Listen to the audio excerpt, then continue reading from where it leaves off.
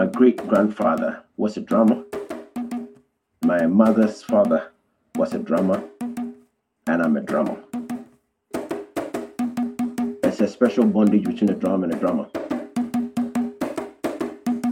So when you're playing, you get a little possessed. Apintema is the drum that I'm playing, and it's the drum that we're talking about, which is found in the British Museum. It's played with a bare fist. You don't use sticks in playing apintema. You play with your bare hand, your bare palm. Whilst you play it, because you're using your bare palm, it should be painful. But because of the kind of bondage, the kind of connection you have with the drum, you don't feel it. You get so charged, you get so spiritually attached, you get so overwhelmed that you don't feel the pain. That's so special and so wonderful about the kind of connection a drummer has with his drum.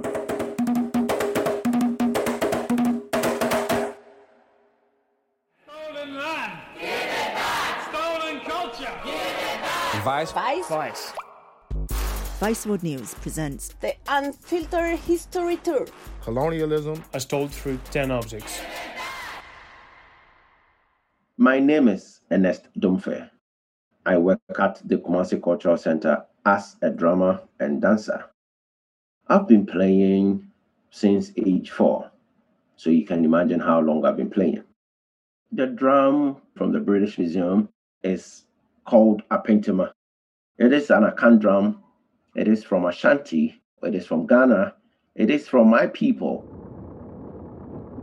I think it is a drum that could be taken during the time the king of Ashanti, King Prempeh I, was exiled to Seychelles.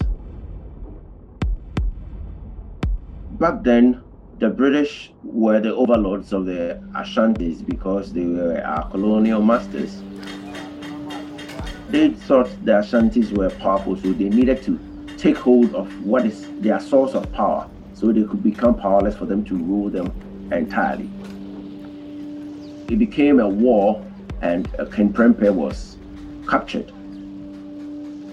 So during that time, there was a name that emerged, a female that led the Ashanti kingdom into war against the British. Her name is Nana Yaa Santua. She is the queen mother of Ejiso in Ashanti region. She gathered some of the chiefs and invoked some courage into them that what the British are doing is unheard of, and so that they should gather themselves and fight against the British. And they fought against the British for 3 years. But eventually the British emerged victorious, and they were able to exile King Prempeh to the Seychelles Islands. Drums, when we were getting ready to go to war, it is a mixed chanting and singing and drumming. When we are about to go to war, we prepare ourselves for the war.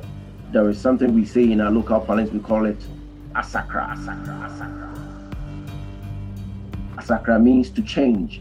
So even if you're not in the mood for war, you sing these chanting songs and it will gradually change your mood. The songs will hit your spirit up when that ritual is going on. Before King Prempeh was finally sent to the Seychelles Island, he was taken to Virginia.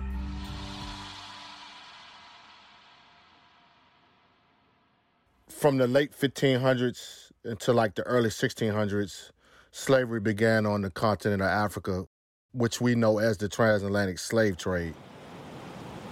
The British, the Portuguese, the Spanish were the main colonialists that went into Africa to initiate the slave trade with other African nations. The most prominent facilitators of the slave trade were the British. And when the British went into Africa, the first place that they set up their other end of the slave trade was in the Commonwealth of Virginia.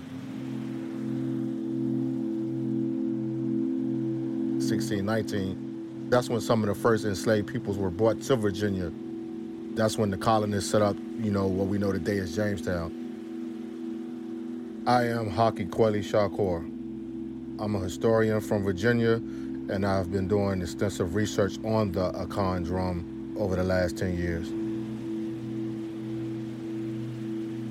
The Akan Drum, it traveled to Virginia on a slave ship.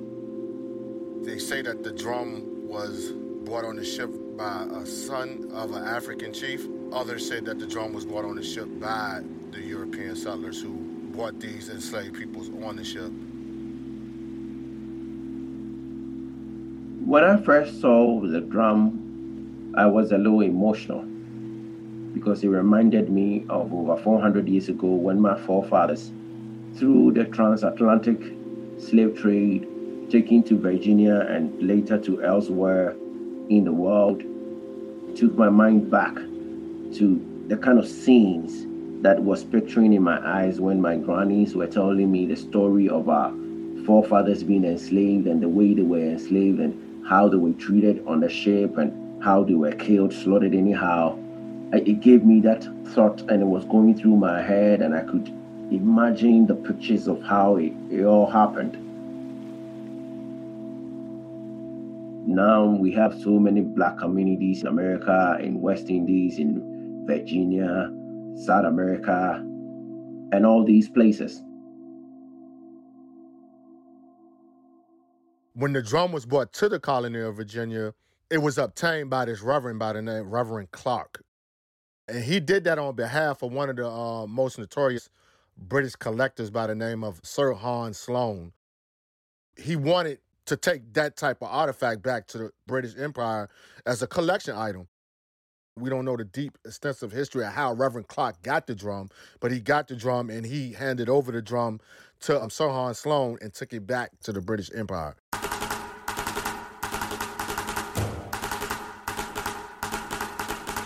If a drum is from Africa, if a drum is from Ghana, if a drum is from Ashanti, and it's found in Virginia, every finger points to the fact that it was taken on a slave ship and brought there.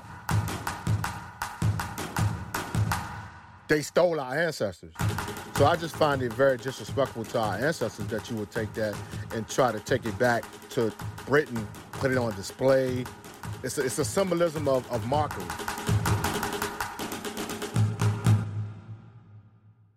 If it was returned to Virginia, it would mean to African Americans of African descent is a sense of what I say identity and reestablishing our ties to our identity and our ancestry.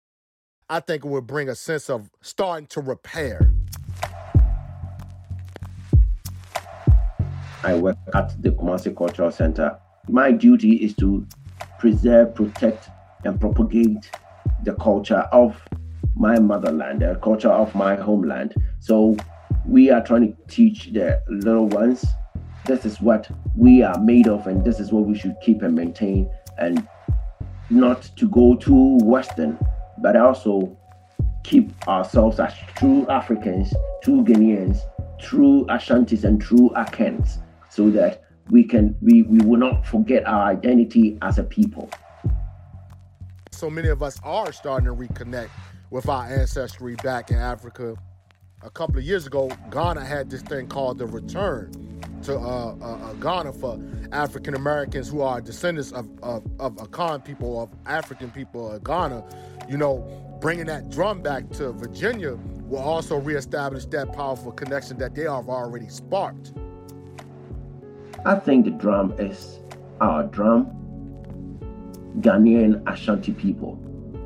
The drum is an Akan, the drum is an Ashanti, so the drum should be brought back to Ashanti land.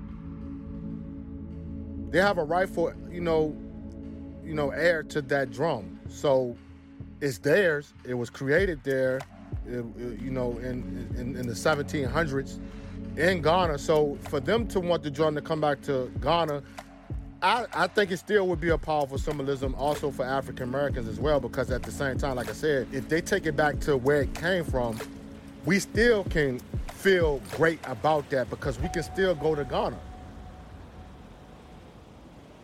They don't have no argument to keep something from a people that you enslaved. I don't think that is right. Why should an Akan drum be at the British Museum? You didn't create that drum. You didn't make the drum. You enslaved them. You murdered them. Why would you want to keep something that your people did to another people horrifically and dehumanized and violated their human rights. If the British want to show or keep drums or artifacts, they should keep artifacts of their own. Why should they take an Akan drum and keep it in their museum? The longer that you hold on to that drum means that you co-sign what you did to our ancestors. So I think it is prudent that they bring it back to its roots.